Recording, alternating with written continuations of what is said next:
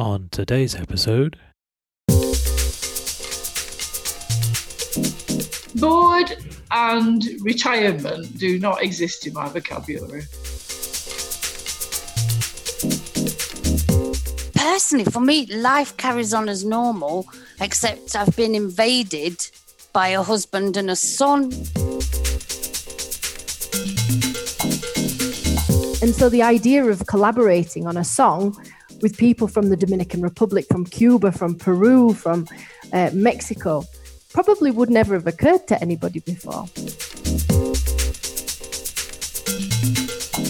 Well, I want to say find the time, but it's actually I've just been really lazy. I've got the time. I actually want to try and write a book on youth coaching.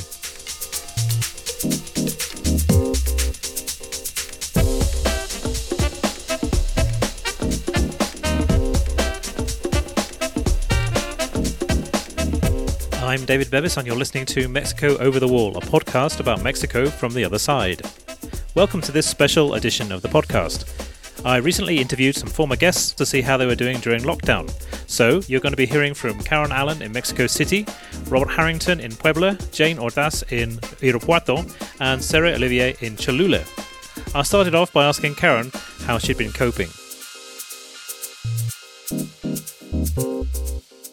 I've kind of developed I'm sure everybody has developed a routine, and that routine needs working on a little bit. I need to build in exercise, and I need to build in working on Spanish because I've got time to do it. But I don't know, the days fly by.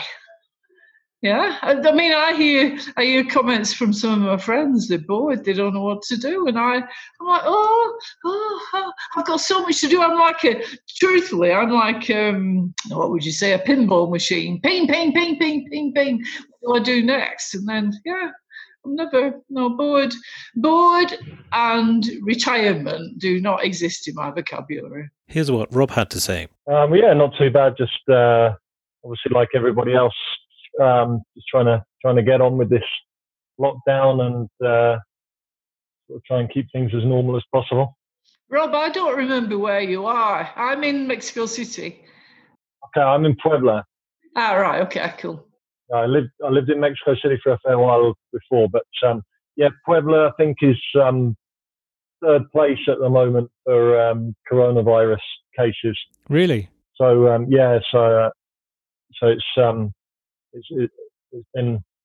it's been fairly bad here, but where I am, like I say, we're in a fraccionamiento, so we're sort of like very tranquil and relaxed here, and the rest of the family's been staying put, and I just go out once a week to do the shopping, and so pretty relaxed really. I guess your work, you haven't been able to do anything really, have you? No. So it's all been working from home, and in terms of the coaching with the kids, just sending them videos and doing online Zoom sessions and stuff like that. So it's been just basically trying to keep busy and trying to keep giving material to the kids to sort of keep them working and keep them interested, you know. So how has the lockdown affected you, Jane? Well, personally, for me, life carries on as normal, except I've been invaded by a husband and a son. So I was used to having the house to myself. So it's quite funny when I know some people are living alone, but that idea of isolation, I feel like I'm not isolated anymore. Like, where have all these people come from? So I guess mainly on a personal level at home, it's affected my working pattern and, what I'm doing day to day. I'm managing a little boy that is having to do his schoolwork from home and arguing who's going to have the office next with my husband because he's trying to work from home. So that's, selfishly, that's the main impact on me right now. It's a shift, isn't it? And trying to keep that structure in your day where you make it look like a normal day, whatever a normal day is. That's the thing we're working on, and not getting too stressed by the fact that actually it's almost impossible to school a child at home and work. It's not, and it's impossible for a child to feel like they're at school when actually they're at home and they want to play really than do school things. So how's lockdown affected you, Sarah? Not much really, because I worked from home anyway, and I didn't really have much of a social life. It was just sort of starting, and now it's gone back to what it was before, which is a bit sad. But I've noticed, because my daughter only started school last October, so she's not even done a full year. She's only 3, and so for me, I've gone from having her in the house for 3 years to having her not in the house every morning, Monday to Friday, to having her back in the house again. So it wasn't too much of a shock to me, but I have noticed the difference. I then asked what they knew about Mexico before they came here, starting with Karen. Well, actually, it's an interesting question, that, because I think, and this sounds really stupid and naive, and I think I am pretty educated, but I think I just viewed Mexico as a strip that joined North America to South America, and it was never my plan to arrive here. I didn't even think of it. I didn't think of it to dismiss it. It just, I didn't think of Mexico. What about you, Rob? Yeah, no, I was living in the US, and equally never really thought about even coming on holiday to Mexico, maybe to Cancun or something like that. But I had the typical image of Mexico being a really dangerous place and sort of being classified as a third world country, being very poor and people riding donkeys and all that stuff. I think for me, though, it was American films of Mexico. I assumed that Mexico was very yellow because that's how they're sort of portrayed in the films. It's very yellow. It's very dusty. Lots of old cars, guys with big chains and gold teeth. And if not sort of that sort of narco image, then you've got the guy with a big droopy moustache with a big sombrero sat underneath a cactus sleeping with his donkey next to him. What about you, Jane? I don't know, really. I can't think back. I guess I was always in love with the art. So, Frida, Diego. So I always liked that tradition of kind of murals and resistance murals and the political side. And then I don't think I really thought about it a lot, to be honest, until I met a Mexican, literally. But I met them in England. So I didn't really have a lot of preconceptions in a sense. And my first taste of actually coming to Mexico was coming to a very tiny rural town in the south of Mexico. And obviously hearing the stories that my husband tells me, because some of those stories that we hear are cliches, but they're also true. And now I'm living in a state that's actually quite dangerous. So it is true, and it has come very close to home for us. But I didn't have a lot of preconceptions because I tend not to really. I try to think about them and not hold them as true, because I know that those things often aren't true of what we're told. So I don't know that I really thought. It wasn't on my radar a lot, other than artistically, until I actually met someone who lived here. And then I thought, oh, well, I better start reading and learning a little bit more. But I learned it from him, really, and his family, rather than from a second-hand source. So it was kind of narrated to me throughout the early days of our relationship, I guess. Has being interviewed for the podcast changed anything for you? Start with Jane. Do you mean has anything changed since that podcast? Well, I've been working on launching a business, which I talked about in that podcast. So I've been doing more work around that. So I have a coaching business called the Menopausal Expat. So I'm kind of quite, now it fired up that even more, really. So I finished some of the prep work I was doing for that and finally made my face a lot more public. So actually doing your podcast was one of the first steps to doing that, because I've been doing coaching work for many years, but I've always done it quite low key. And now I'm kind of having pictures taken and trying to be more visible, really. That I think sometimes for women it's quite hard to be visible and put yourself out there. So that changed. What about you, Sarah? Has anything changed since you were interviewed? Yeah, I think the fact that I was trying to start a sort of acting, singing career has been seriously put on hold, in the sense that I can't do rehearsals. And excuse me, I tried using an application to do an online rehearsal, but unfortunately, as I think Rob's experiencing, the internet in this country isn't always so great. Lag is not helpful, so that's kind of stopped. But it's given me time to work on writing songs. I'm working with somebody else, so we sort of back and forth between WhatsApp.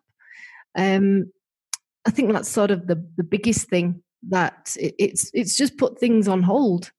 And the things that we talked about when I listened to it as well, and I said in the interview that I was focusing more on acting and singing, and really was going to put my English teaching on the back burner. And what's happened is quite the opposite. In fact, I've actually had to focus more attention on the teaching English, because that's the viable option.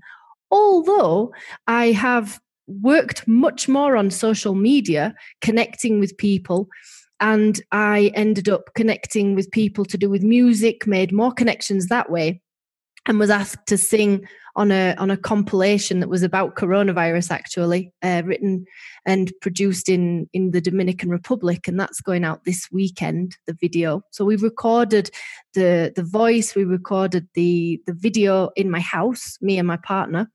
And then we sent it all to the Dominican Republic. They're putting it all together, people from all over Latin America. That's something I'd never have been able to do, because one thing I think in that's interesting about the situation is it's had to push everybody forwards a little bit technology-wise. I teach Chinese students, and they were already quite advanced in this. You know, they were already taking a lot of online classes. They were already ordering things online. They were already paying for everything using an app on their phone. And we're a bit further behind in Mexico. And I would say probably in Latin America. And so the idea of collaborating on a song with people from the Dominican Republic, from Cuba, from Peru, from Mexico, probably would never have occurred to anybody before. So it's given me some different opportunities. Rob, I think you said you in your interview thinking of starting up something new. I guess that's kind of been put on the back burner for the moment as well, or? Yeah, that's on hold too. Yeah, there's all the football coaching obviously depends on the kids that pay to receive the training. So it's absolutely nothing I can do at the moment. But what I am trying to, well, I want to say find the time, but it's actually I've just been really lazy. I've got the time, sure. But I actually want to try and write a book on youth coaching. Try and use this time in the house to do that, and maybe see if I can sell online. So that's kind of the plan I've been thinking of. And Karen, you said you were kind of thinking of new projects. Did you have time to do any of that before lockdown came along, or? The thing is, I really, and I think this is good advice, I really want to do something that I feel passionate about. And what do I feel passionate about? Well, travel. Well, I'm here, so I mean, let's tick that box. And I love cooking. Sarah, you hit the nail on the head. It's about time. We're given time to do things. So I'm actually experimenting. This weekend, actually, I've got 2 recipes that I want to, try, improvise. I'm at altitude, and that changes recipes somewhat. So it is a matter of trial and error. But this weekend I'm going to try crumpets, let's see. And I want to try. I found a couple of recipes for Jaffa cakes. What? And yes. Anyway, but listen. The Jaffa cakes. Apparently, you make the sponge. I can do that. That's okay. And I've got the chocolate. But the orange layer, what you do is you get an orange jelly, and then to make it even oranger, then you either grate orange rind or orange marmalade, that sort of thing. So I actually I sneaked out to a supermarket the other day. I got up at the crack of dawn before anybody, and then I'm with my mask and whatever, and because I needed orange jelly. Right, so this is. I think hysteria is beginning to sink in, because as I got to the jelly section, right, when I was a little girl, like let's wind the clock back many years to being like maybe 9 years old in the primary school, and we had a skipping song: jelly on a plate, wibble wobble, jelly on a plate, sausage in a pan, sizzle sozzle, sausage in a pan. And so as I picked up my orange jelly, I was singing to myself, jelly on a plate, and I think that's hysteria. Yeah, it's time. As George the pieman said to me once about something else, he said, Karen, I think you need to get out more. So you broke quarantine to get orange jelly? I did.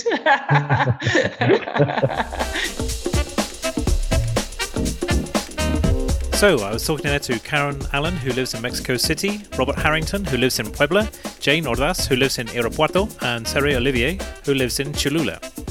I'm planning to change things up a little for the next part of this series, so keep posted for further developments. Over the course of this series, I'm going to be interviewing people from all over the place about their experiences of living in Mexico. If you live in Mexico and would like to take part, please get in touch by writing to feedback@MexicoOverTheWall.com. Please support the podcast by giving us a review, which you can do via MexicoOverTheWall.com/Apple for Apple Podcasts, /Stitcher for Stitcher, or leave us a review via your favourite podcast provider. You can also support us with hard cash by sponsoring us on Patreon. One of the benefits of sponsorship is that you can get extended versions of these interviews. Go to patreon.com/MexicoOverTheWall for more details. That's it for this episode. Hope you liked it. See you next time.